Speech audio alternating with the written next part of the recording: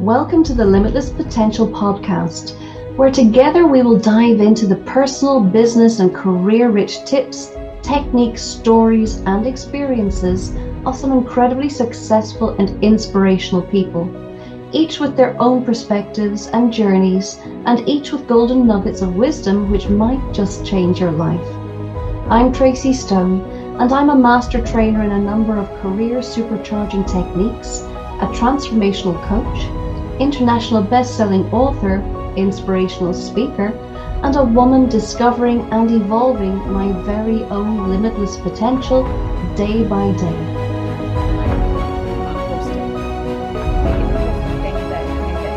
Determined. I went to yoga and one thing You're going to stand up at your stage. Celebrate yourself. Spiritual things are very, very second in her. And so once a week, each of you take. Now, I thought that message, and I see this happening many times again. I see it in a positive way. Hi, and welcome back for another episode and another healthy dose of limitless potential. And today I'm so delighted to introduce you to an amazing and very accomplished athlete, Jessica Gordon-Brown, who joins us from London. Jess is a Commonwealth silver medalist and GBR senior team member in Olympic weightlifting. She's a 2-time national acrobatic gymnastics champion and 2-time national medalist in judo with over 10 years of coaching experience. Having started off as a gymnast, Jess moved on to judo in 2011 at the tender age of 16 and later switched over to Olympic weightlifting in 2017. Alongside this, she also teaches gymnastics, judo, and Olympic weightlifting. Jess is currently ranked first in the UK in the very competitive women's 59 class for Olympic lifting. She has recently returned from the Commonwealth Games with a silver medal in a very competitive weight class. Right now, though, Jess's main focus is working towards qualifying for the 2024 Olympic Games in Paris, starting with the first qualification event of the season in December 2022 in Bogota, Colombia. She's very excited to be representing Great Britain in the 2022 Senior World Championships. And she's here with us today to talk about her journey and how she taps into her very own limitless potential. Welcome, Jess, and thanks for joining us. Thank you so much for that, Tracy. Well, it's so lovely to have you here, and you have got an incredible journey for someone who is still in such an incredibly young age of life. You have accomplished so much already, and I can't wait for us to unpack that for the Limitless Potential audience. And I know it's going to provide a wonderful buzz and boost and inspiration for a lot of people. So let's crack on with that. Jess, if you would, as we all do, we don't start off as being the amazing success that you are right now today. You've had to earn that, you've had to work for that, and you've had to make choices along your path to get to where you are today. And I'd love to share that. So let's go back to the start. And if you would, tell us a little bit about what life was like for you as a little girl growing up. So when I was little, I was very energetic as a child. My parents sent me off to gymnastics so that I didn't make a mess of the house, kept pulling the curtains down, trying to be like Tarzan. I've got a lot of energy and they needed to kind of give me like a safe outlet so that I could safely practice what I was trying to do in my house. And so they sent me off to gymnastics at the age of 3. And I think from there, just like my love of sport just came alive. I really, really had a great time when I was a little. The kind of attention to detail that the coaches had when you're working with the young children was really important. They try and get you to have a lot of fun, get you to do things, challenge yourself, but the stress level isn't too high because you just, you're in your first few years of life, and the whole point is to create like a really good relationship with the sport. So I really loved gymnastics when I was a child. It wasn't until I got to the age of 7 where I'd basically been moved into the gymnastics squad, and I was doing, I think it was like 10 or 12 hours a week, which for a 6 or 7 year old is a lot. That's extreme, isn't it? Yeah, and that was just like the start of it. They wanted me to move up and do 14 or 15 hours a week, and I just decided that at that point I wasn't enjoying it anymore. It kind of lost its fun. It was all about discipline, and it's very different, like squad gymnastics and general gymnastics. So when you send your kid to gymnastics, when you're the parent, and they'll probably go into like a general class, so the whole point is to, you know, have fun and just teach them the basics of gymnastics. And if your child has potential, they tend to move you up into like a squad. That's obviously where it gets a little bit more serious. But because I was so young and I had a lot of potential, apparently, they put me into quite a big squad. And me being me, I just decided that I wasn't having fun anymore. So I just turned around to my mum and said, I don't like doing it. So she was like, okay, that's fine. And I stopped gymnastics when I was 7, and I moved on to doing some judo instead. And that's how I kind of came across it. I was practicing judo in my local village. They've got a little judo club, which I still sometimes work for, actually. Occasionally I'll go there and see what like the kids and stuff, and it's quite sweet. And I work for the guy that was my coach at the time now, so it's quite nice that we've still got that relationship from when I was so young. And judo was just so different because it was mainly like there's lots of boys there. It's quite a rough sport, but I really enjoyed like the challenge of it, and I loved how strong it made me feel. So it was really cool because I got to like fight boys. I don't know why that was cool, but it made me feel like really good that I can do stuff.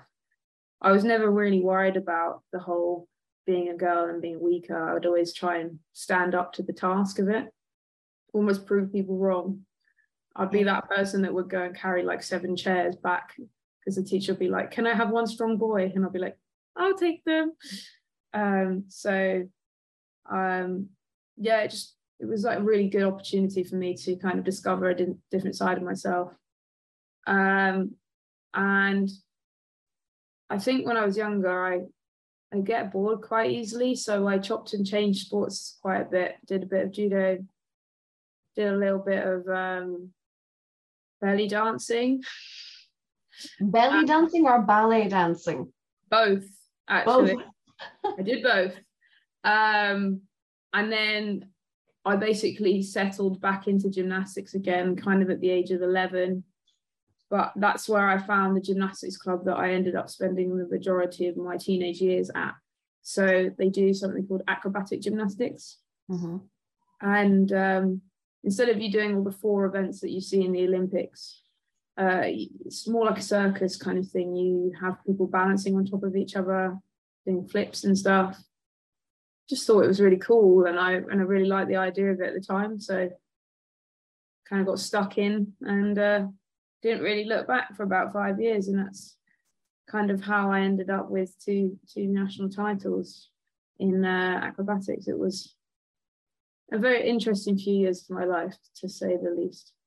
So how does it go, Jess, from joining into a club and starting a new sport? Because you've tried you have done several of these different sports along the way, and you were still so young. So how does it move from trying things out into getting more serious about them? What is it inside of you that makes you think, I want to do more of this and go further in this, rather than just enjoy it? It's partly not down to the child. I mean, obviously they get to choose whether they want to go into the squad, but you've got to be selected first. So obviously if you've kind of shown a little bit of potential in the sport that you're doing, coaches are always on the lookout for people that have got like that little bit of extra. It might not be extra ability, it might be extra drive or a little bit of spark or motivation to do something that you wouldn't normally see.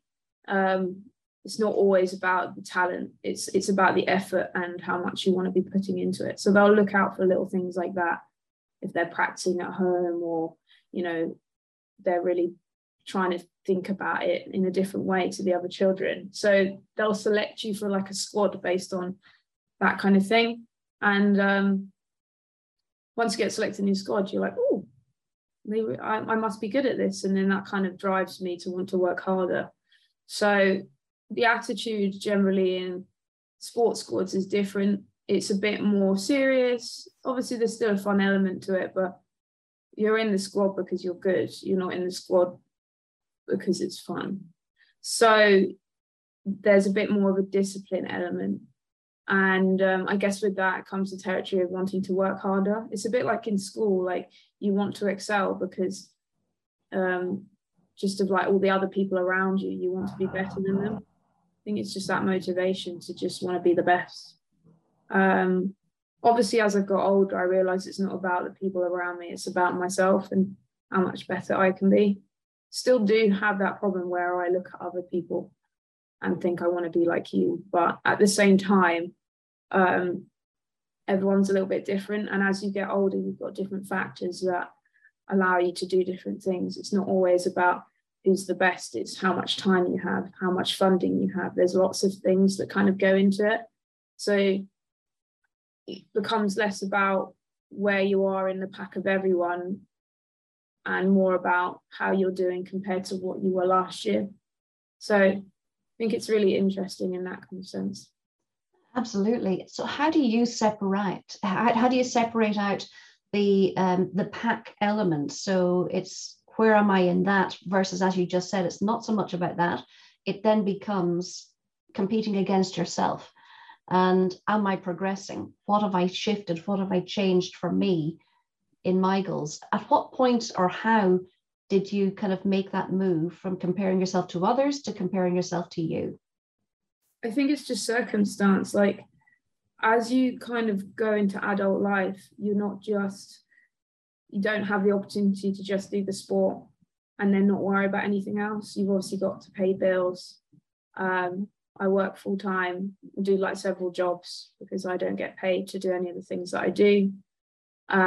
So it's a case of everyone's circumstance is different. When you're a child, like you all go to school, you've got homework, and then whatever you do in that free time, everyone's kind of in the same boat. Obviously, you've got people with different like access to money and facilities, but if you're all in the same club, you're probably all in kind of a similar-ish boat. Whereas when you're older, everyone's got their own struggles, like money struggles, work struggles, having burned out because of what they're doing, or you know, how far away they live. There's a lot more in play in terms of factors. So I think at that point you have to kind of, you can compare yourself to them, but you're never in the same boat as them anymore. So it's really difficult to kind of expect that much progress when you're either at a disadvantage or you've got things that you've got to worry about that they don't. So in that sense, it's more about where am I compared to where I was last year, or how am I feeling after this setback that I've had. So I think for me, it's definitely, my mind's had to change a little bit since I kind of moved into the working world a couple of years ago. And once you're kind of at the top of the pack in the sense of like in the country, you then want to be looking like in different, you know, what people are doing over abroad and how they're training. But as I said, their circumstances are different. Some of them get funding, it's their full-time job. Whereas most of us in the UK, bar a few people that have been to the Olympics, so they do get funding, we don't get paid at all. So there's a couple of us that are training full-time, or at least trying to. And we're also trying to work to make enough money to pay rent. That's a huge amount to take on, isn't it? And I think this is often where a lot of people take their foot off the pedal, that they think, well, I have to work for a living, I have to earn money, I have to pay the rent, I have to do all of these things. So therefore I don't have time and I don't have the advantages that other people have to be able to be paid to do the thing that I want to do. So this is kind of where it separates people out. So it must take huge focus and determination to realize I've got to work for a living and be at the top of my game in my sport. So what is it about you that makes you thrive on that, that makes you excel in both areas? I think it's the fact I've got no other choice. If for me, if I'm at a high level at something, there's no point me training this hard if I'm just going to do it for fun. I think once you're kind of at the level where you're putting yourself through a lot of pain, a lot of mental stress, there's got to be some kind of external drive and like a goal. And obviously for me, it'll be going to the Olympics. If I wasn't at this level and I was having the same struggles I am now, probably would have just given it the boot, based on the fact that the living cost has now gone up. So it's even harder than it was a couple of months ago. And it's just you've got to really like crunch the numbers. I feel like a student again. I'm like watching everything that I'm spending, being really careful with what I eat so that I'm not, eating out too much. And then obviously for a high level sport, and people will know when they're high level, rest and recovery is actually almost as important as the training time. So it's really difficult. You can't really work a full-time job and then go to training after, because you're going to either get a reduced amount of sleep or recovery, or those things are like the admin that you might have to do to pay the bills doesn't get done. So something's got to give somewhere. So for me, I've had to quit my full-time job last year, kind of during COVID. It wasn't really working. And I got a part-time job, which has now turned into like 4 part-time jobs just to like kind of make it work. And so I think for the fact that if I wasn't wanting to get to the Olympics and I didn't have this massive goal, it would just be a lot easier for me to just kind of pack that in and go back to my full-time job. However, I've had this goal ever since I was a little girl. So for me, it's exceedingly important that I've been given this opportunity, that I've got the skills and the drive to kind of get to the level I am. And I need to make sure I make the most of it, because not everyone is in the situation I'm in where their body allows them to do this. There are some people that are disabled or they've not had access to things throughout their life. So I need to make the most of this opportunity I've been given, because it's a once in a lifetime thing. There aren't many people who are in the situation I'm in who have the skills and are at the point where they're kind of like full-time. And then obviously you've got the opportunity of going to the Olympics. So I really want to kind of do it justice for me, but also for the people that haven't been able to get to where I am due to unforeseen circumstances. I've got a few friends that have, they were really good athletes and they've ended up with an illness that's made them wheelchair bound, or where something's happened. Things can happen at the split second, and you've really got to kind of take the opportunity and just push it as far as you can, because you don't know when something like this is ever going to come round again. So I think for me, that's what keeps me driven. That's what makes me push through this kind of rough patch. I want to achieve greatness for me, and because I feel like I've been made for it. I don't know, just feel like there's something, like something that I need to finish and haven't quite got there yet.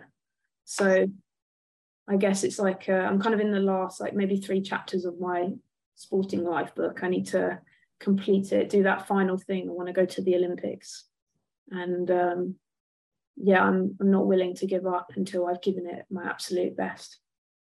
That's amazing. And what is that journey like for you? What is the journey of getting to the Olympics from where you are today?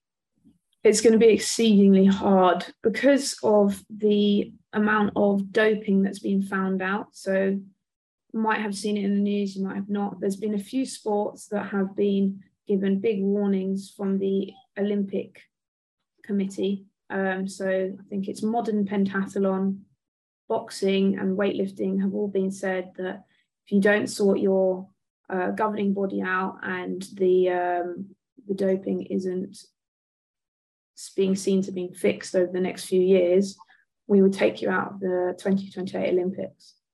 And to kind of prove their point, they've reduced the amount of spaces available for athletes at the Olympics this year. So for the Paris Games, there's normally 16 spots per weight class.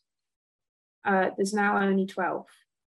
And obviously 2 of those get given to people that are from France because they're the host nation.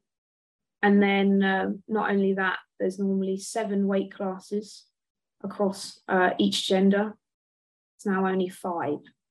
So you've gone from about, roughly my calculation, 240 athletes to like 120. So much harder to get into then, to qualify for that.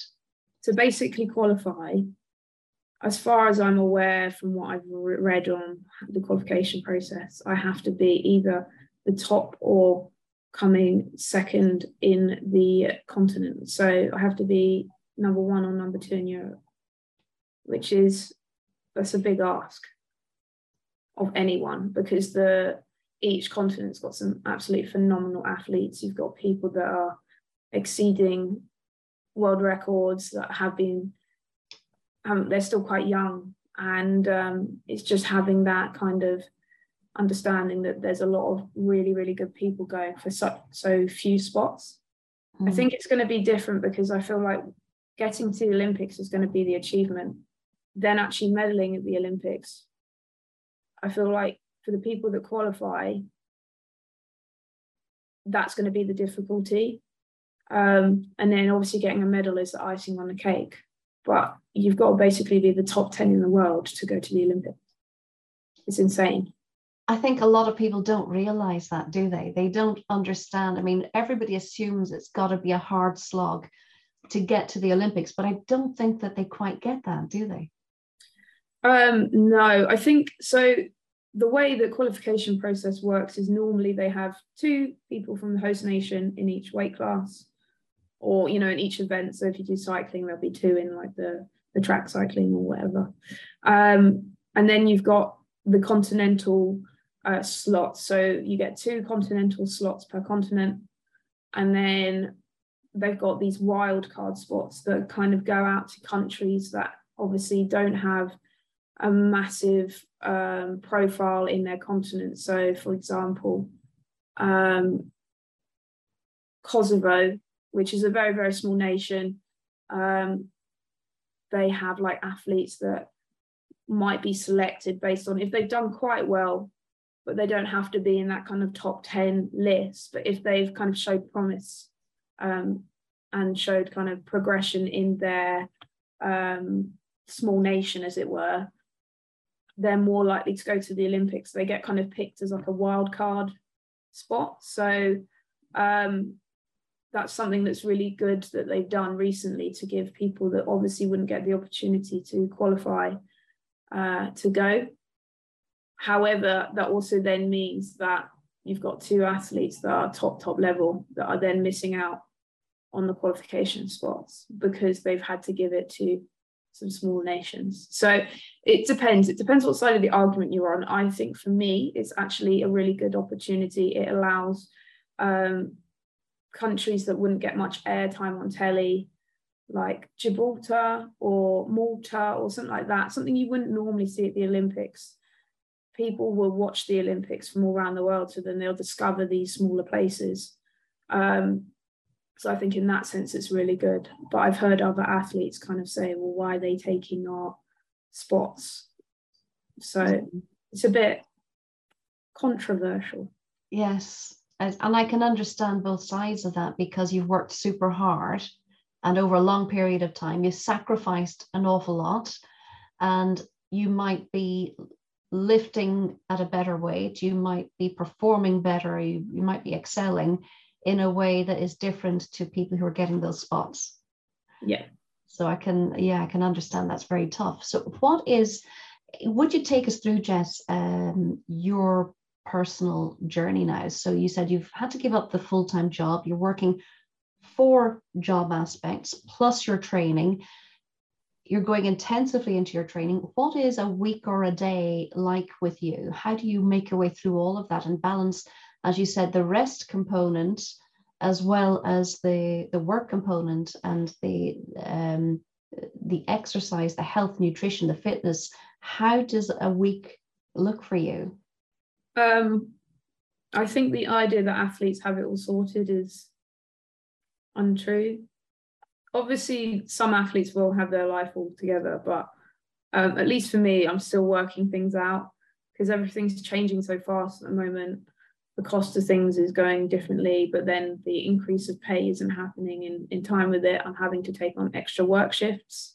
So normally I'd only work, like in a week, I'd work a couple hours a day in a school. So I work with children. I teach primarily like either their PE, or I do after school clubs with them, so gymnastics or judo. And then on the flip side of the other job I do, I work in the university. I work in the gym, so either on the reception or as gym staff. And then I also coach the student weightlifting club. So I do lots of kind of different things. And then I have a couple of clients here and there.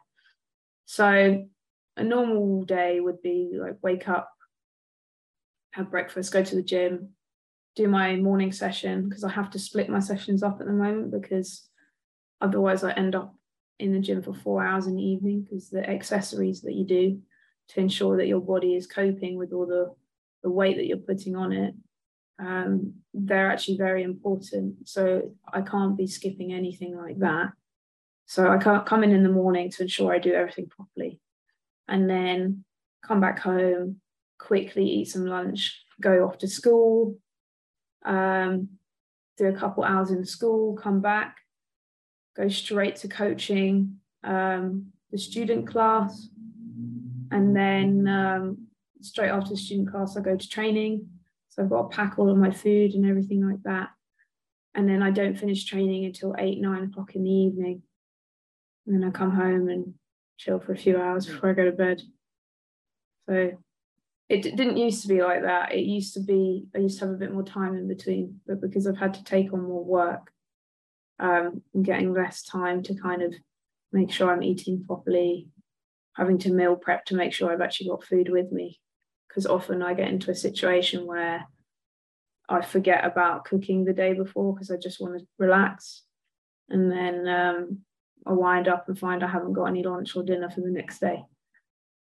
And normally I'll just go and buy it out, but because of the rising cost, I'm trying to do that less and less, because it's extra cost that I can reduce as long as I'm organised the day before. But sometimes, like, I'm human, sometimes I just want to chill, I just want to sit on the sofa, I want to watch telly, even if it's for an hour, and I don't get much of that at the moment. So yeah, my recovery isn't as good as it should be. I should probably be resting a few hours a day at least. That's what the other athletes are doing, I know for sure. And I think that's kind of one of the problems that I'm facing at the moment, is not getting enough rest time, and therefore I'm picking up illness or injury because I work with children.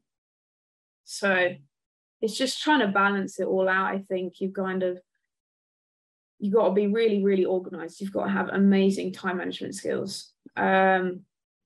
I've even written a list now, stuff that I've got to do after this, because I've got to do it all before I go to training in the evening. So it's just about being super organized. I wouldn't say being strict, but it's a bit like a school timetable. I actually have one on the fridge right now, and I change it every week so that nothing kind of comes at me as a surprise. Yes. And then just trying to get good quality sleep, but that's sometimes quite difficult when you've got a lot on your mind. So for people that suffer from insomnia, or they've got like anxiety, or they worry a lot, it can be really hard to fall asleep. And when you know that you've got to get up and you've got a busy day tomorrow, the last thing that you want to do is not be sleeping.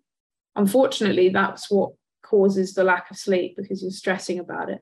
So To say that my life is together is probably not right, but I am coping. So it's kind of like, it's one of those things like, most people that look like they've kind of got their stuff sorted, there's always little bits under the surface that they haven't.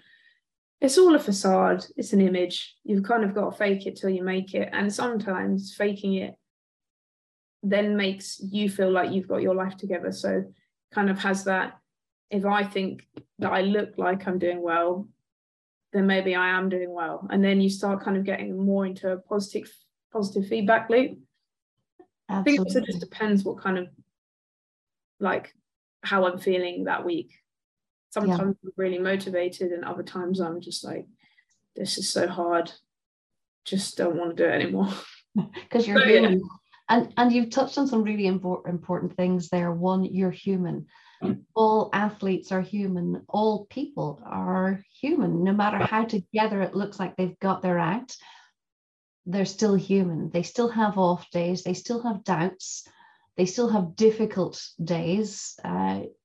What do you do for you to shift yourself into the positive mental environment that you need to be in to get all this stuff done? Sometimes I have to look back on things that I've done in the past and realize that I'm actually doing a good job for myself. So over the summer, I got a silver medal at the Commonwealth Games. Congratulations. That's amazing. A really big dream for me to like compete there. And again, like I was still struggling with a lot of stuff that was going on behind the scenes. So it's just sometimes when I'm having like a really hard day, just looking back on what I've achieved, and I obviously didn't have my life together at that point, just kind of makes me realize that I don't need to have it all sorted, and that I can kind of keep going in this slightly unorganized manner. And it's just having that kind of like, you're doing really well and just keep going idea in your brain. As soon as you feel like it's not worth anything or you want to give up, that's when you kind of go into this downward spiral. And once you're in there, it's really quite difficult to get out of. I've had a few times where that's been the case, but I've been reading some books recently, especially when I hurt my back. I got really bad back injury.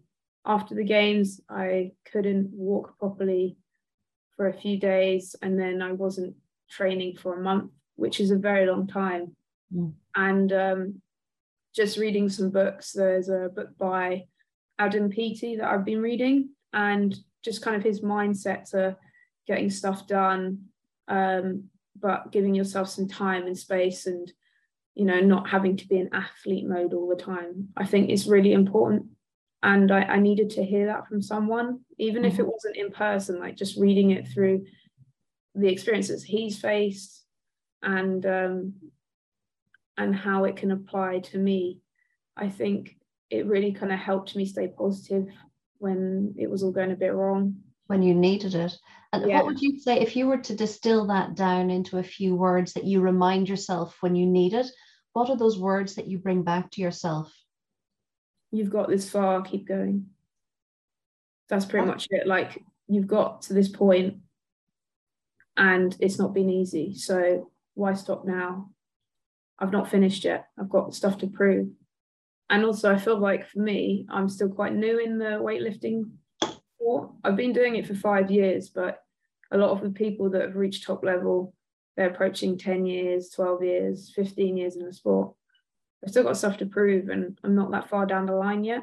So where will I be in 2 years if I had support or had a little bit more, like sorted something out a bit better? You don't know. I think it's the idea of the unknown, like where could I be? It's kind of what excites me. You just never know what's around the corner, really. So, yeah. Because everything is possible. Exactly. I mean, obviously you can't fly on your own. You don't know that yet. Have you tried?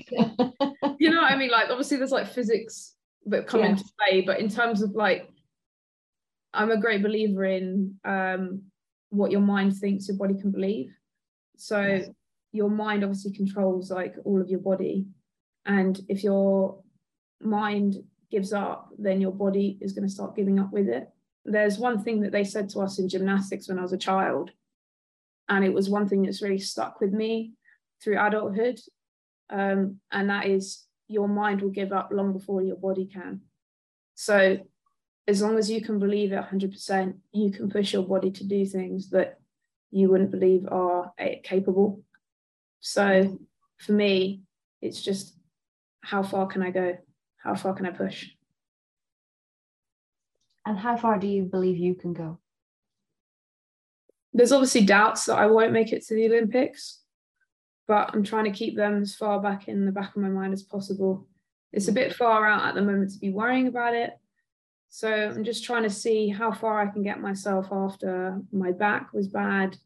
We're coming back now, and I've got 6 weeks until the World Championships. So I want to see to what state can I get myself back / make an improvement on my performance before I hurt myself. So it's going well so far. Brilliant. Made big progress in the last 2 weeks, I think. And I'm excited to see what I can do in the next 6 weeks.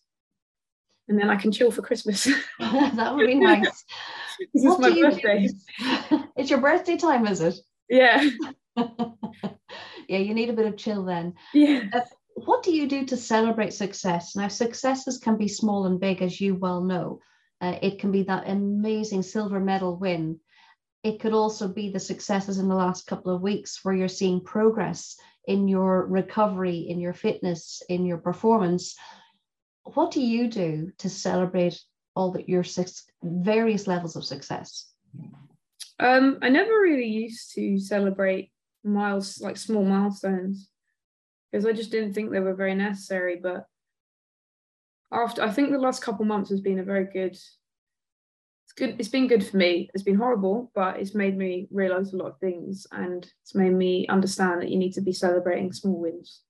I know that a lot of people say that, and it's probably the one thing that everyone has heard every sports person say: celebrate the small wins. But it really is true, because when you're so wrapped up in this kind of big idea of I need to get here, you kind of forget how far you've gone along the way. It's really easy to think that you've not improved since last year, but actually maybe your mental capacity or the way that you're taking it on has improved. Maybe your attitude to your training or lifestyle has got better.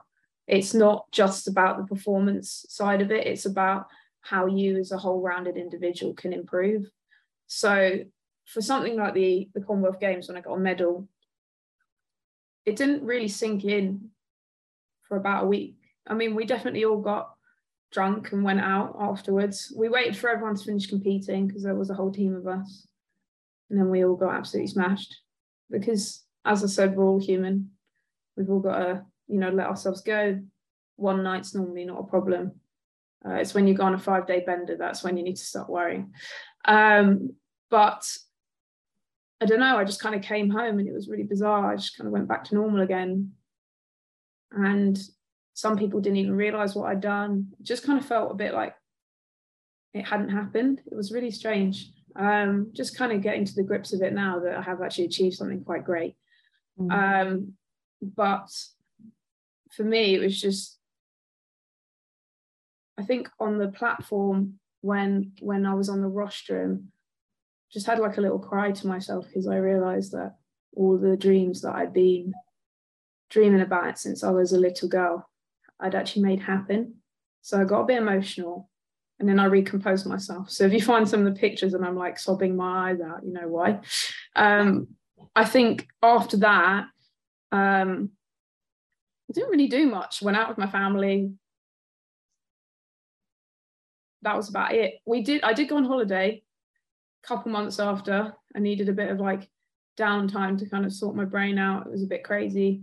I went to Florida and that was really nice. I think just taking yourself out of the situation, giving yourself time off is a good way to celebrate, because when you then go straight back to training, it's kind of like nothing's really changed. You need to kind of change your, surroundings a little bit to really realize what you've done and celebrate the achievement that you've done. And in terms of small achievements, I tend to started writing them down. I keep forgetting, but when I remember, I'll put it in this little book I have, so that if I'm ever having like a bad day where I feel like I've gone backwards, just read and see how I've progressed over the last couple of months. So I think it's just about recording it, making the most of the time that you have when you're in a celebration kind of phase, because when you then go back to training, it's all kind of forgotten and people forget what you've done. So yeah, it's just, I think that's great. But earn your celebration, but have your celebration, and being able to remember those celebrations also ties you to the work you put in to earn it, the success that you had, the celebration, and it spurs you on. Then there's something more tangible in your mind about what happens as a result of the work, isn't there? There's the success, there's the silver medal or whatever else comes in the future, and there's the celebration that takes that moment to stop and say, yeah, I did good. Yeah. Love it. So Jess, how did you get into the weightlifting side? So you talked about the gymnastics, you talked about the judo, and you're still doing amazing things there. How did you choose weightlifting? It was a complete accident, we'll be honest. I got a sports scholarship at my university for judo, and the sports scholars receive strength and conditioning sessions each week, which basically helps with speed, strength, whatever your sport needs really. For judo, you need a lot of power, you need a lot of speed. You obviously need some strength, and you also need quite a bit of coordination for it. So weightlifting is like, the actual lifts are used by a lot of sports to build those kind of speed, power, strength elements that you'd use. Just found that I was weirdly quite strong and that I could lift the weight quite easily. I mean, the technique was terrible at the time, and they said that I was too strong and I'd never get it right. Well, here I am. That's interesting feedback. You were too strong and you'd never get it right. I mean, that's just mind-blowing. Well, it kind of, having said that, might not have been exactly how they phrased it, but that's how I understood it as. Yeah. I don't think you'll be able to get this right. You don't have the patience, you don't have the time. So I was like, well, screw this. I'm gonna spend the time, I'm gonna work on it. And lo and behold, I ended up seeing the same guy about 2 years down the line, when I'd just kind of got to the point where I was competing at the British and doing all right. And he said, you're actually quite good at this now, aren't you? I was like, see, I told you. Because he left, like, he was only like a student for the year and he was helping out, and then they move on and then they go to different universities, kind of like a placement. So just think it's quite ironic. But I think for me, if we hadn't gone through those movements, and if he hadn't kind of said something along those lines, I would have never had I love it when people tell me that I can't do something, because it makes me want to do it more. A bit like, oh, you're a girl, you can't do boys sports, you're not very strong. Okay, watch me, I'm going to do it, and I'm going to do it better than you've ever done it before. Just love that. Don't know. It's just a big drive for me. I like proving people wrong. I think that's probably the main thing. Maybe that's why I've kind of stagnated recently, because I think people are starting to realize that I can do stuff. Haven't really had anyone challenge me recently. Don't know. I just love that mindset when someone says you can't do it. You get put down originally, and then you turn around and go, no, I'm going to prove you wrong. And I'm going to work so hard to make sure that you realize that you've just made a big mistake. So it adds fuel to the fire, doesn't it? Oh, really? Yeah, 100%. I think I've always been like it as a child. Like at school, they said you could never do this. When I went to university, I got a scholarship at Loughborough, but when I went to the open day and spoke to them about, like, you know, the induction kind of thing, and I said that I was doing high level judo and I wanted to do the design degree that I was doing. Design and sports are the two main massive factors at Loughborough. like they kind of specialize in those two things. And the impression that I got and my parents got is they said you can't do both things at once. So I didn't go to university there. I went to Brighton, and I did both sports and my design degree at the same time. So just one of those things. Jess, I get the feeling that nobody's ever going to put you in the corner. I hope not. I hope they do, because then I want to prove them that they've done something real wrong. You're going to come out center stage every time. Yeah, I don't know about center stage, but I'll be on there somewhere, like making it known that I'm around.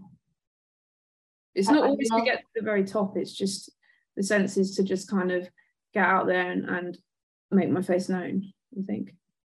I think that's such a resilient mindset. And being in sports, you have to be super resilient. So what does resilience mean to you, and how do you build your resilience? Just putting yourself through hardships. I mean, I don't even have to do that anymore. I'm already in one.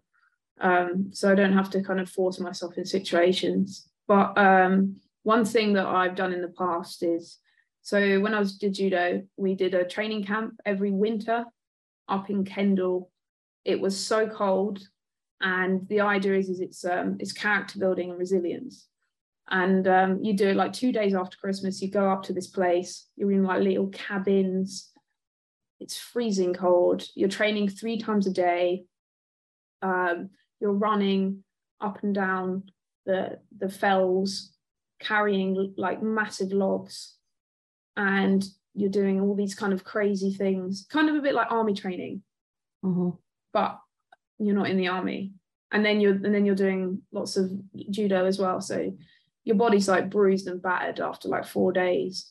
You really have to be mentally resilient and strong to kind of not give up and leave. It's a bit like SAS Who Dares Wins. Yes. It's like, how much can you take before your brain's had enough? And I believe that to grow in situations, you have to put yourself out of your comfort zone. That's probably the only way you can build resilience. So putting yourself in difficult situations and overcoming them is one way to kind of help with that. But obviously there's kind of a factor of, you can only do it for so long, because in the long run, you're either reducing your recovery or you're putting yourself in a state where you're probably prone to more injuries. But in terms of like the mental side of it, I think it's really important that everyone does something like that at least once in their life, just to kind of see what they can prove to themselves. Because otherwise you just end up stuck in the same rut for the rest of your days, and you never know what your potential could have been. Exactly, that you never ever know what you could achieve if you stay in that rut, and you certainly don't do that. Now, you mentioned that you are going through that difficulty now. Is that the back injury, or is it the current economic climate? What would you say is the difficulty at the moment? Economic climate, just trying to make enough money, train as hard as I need to, get enough recovery in, and I wouldn't say afford the right kind of food, but it's more about having the time to prepare it. Everyone can just go to Tesco's and get like one of those meal deal things, but that costs a lot more than making it yourself. But you have to have the time to make it yourself, and also have like equipment. So I think the best thing for anyone to invest in is a slow cooker, because you can just put it all in, just leave it to cook. However, as I said, like you're going to be spending something. It's going to be energy, it's going to be time, or it's going to be money. And it's about trying to balance your expenditure, as it were, on all of those three. And I think that's probably what's really hard at the moment, because it's almost like I need more time, but you've only got X amount of time.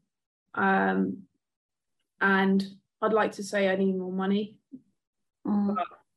but I'm not really in a situation where I can do that right now. So just have to kind of hope that the economy sorts itself out, because there's going to be a lot of people that are struggling. I'm not too bad, but it's a case of if I want to get to where I need to go, like if I need to get to where I want to go, something needs to change, because I can't, it's not physically viable for me right now. I'm finding it, I'm either getting injured, ill, not putting enough time in. Just feels like I'm managing to get 80% out of the 100% I need to put in. So not being able to give all of the effort because I've got to make up for other things is a real pain in the bum, to be honest. So it's just managing that. I'm hoping it won't go on for too long, hoping things will start to sort themselves out, but you never know. And Jess, it does sound incredibly tough. So what would be an ideal scenario for you to help you? Okay, the economic climate isn't going to uplift quickly on its own to help you with that. What factor would you change that would help you to be able to manage better, so you can get closer to that 100% of peak performance without all of that stress? So how would you change that if you could? Funding, athlete funding. It's only given out to people that have already achieved the Olympics. It varies for sports. Athletics, you get people that get it, they're at the same or lower level than me in their own sport. So, and then obviously there's sponsorships and stuff like that. There's lots of ways that you can get cash, but some sports have more access than others. So like obviously footballers, they get paid a lot. Athletics is quite a well-known sport, so again, they get paid a lot. Weightlifting, not really heard of it. You don't really get any money. They try their best to give us help, but it's like, as I said, it's the other countries that have, you know, put more time and money into weightlifting. Obviously they're going to produce better athletes because the athletes have got a better opportunity to put in 100% effort, if that makes sense. Or like another sport that I know doesn't get enough recognition is like certain types of gymnastics. Like only if you're top level will you get funding, but you have to put a lot of hours in before you get to that point. I'd say the differences for gymnastics though is that obviously they're younger, so they're still at school, probably still living with parents and or studying at university, whereas once you're out of that situation, you get no funding from the government, you get no help, you're just chucked in with the rest of the population, kind of in this you need to work to survive thing. And it gets really difficult. Some days I'm more positive than others, but it's something that I really need to sort out, because I just feel like time's ticking away. And if I've got, for example, like a year, if I'm only putting 80% effort in for like half the year, there's no point.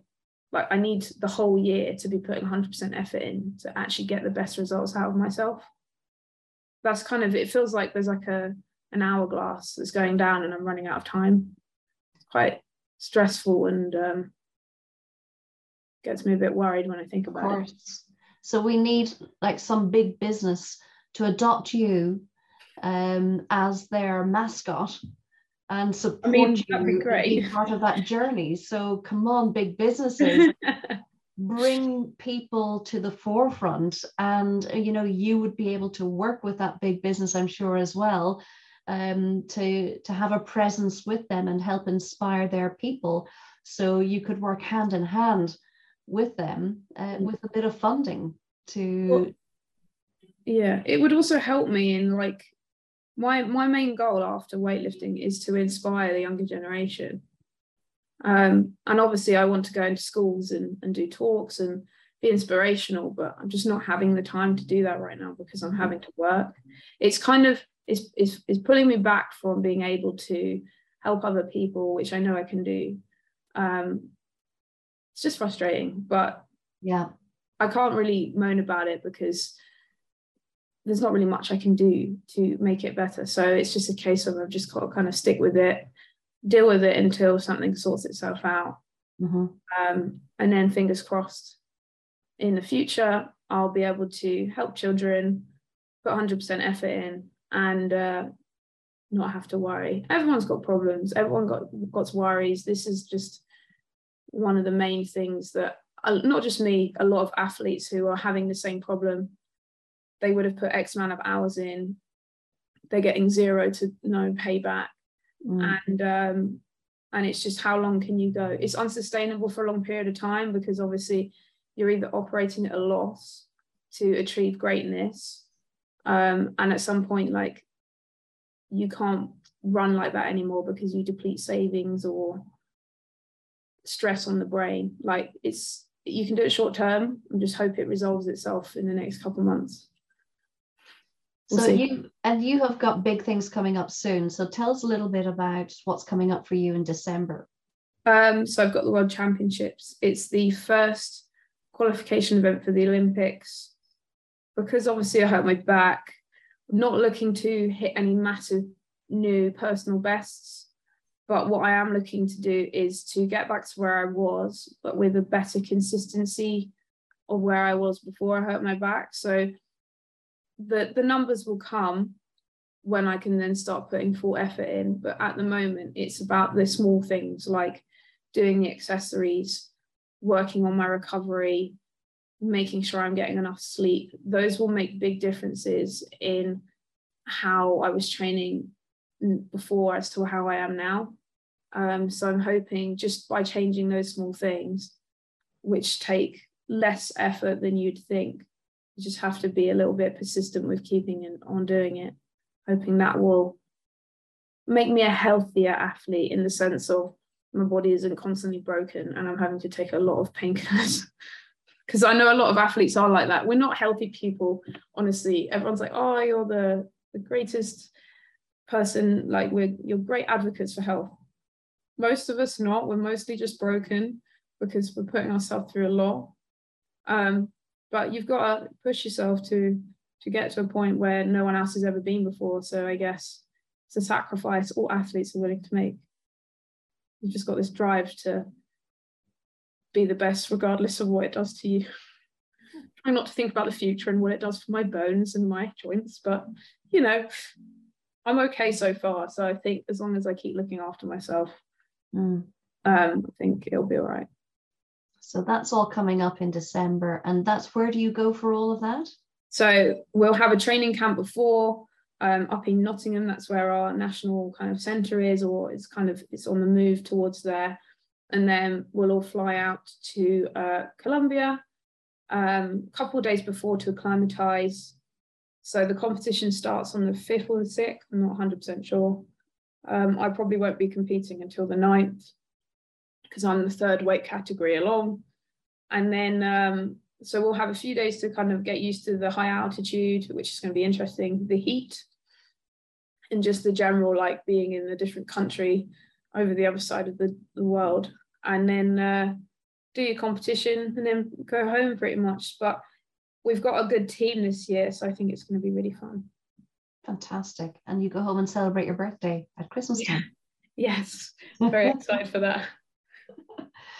So Jess, what if you were to be able to get your older self to come back, let's say your 40-year-old self, to come back and sit down and talk with you this Christmas for your birthday, what would you want to hear from that older version of you? What do you want her to say to you?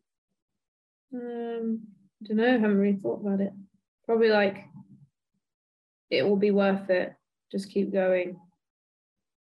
Something along those lines. I just want to, when I get older, I just want to make sure that there's no regrets, that I'll look back and be like, I wish I did that. Yes. So that's kind of why I want to go for it whilst I've got the best chance I can. Probably just also be nice to hear like everything's going to turn out all right, because it's always like a worry, like when you're growing up and when you're an adult, things change so quickly, and opportunities come and go like that. So it's just a case of you kind of want to know that it's all worked out and that you've lived a happy life and you've helped enough people.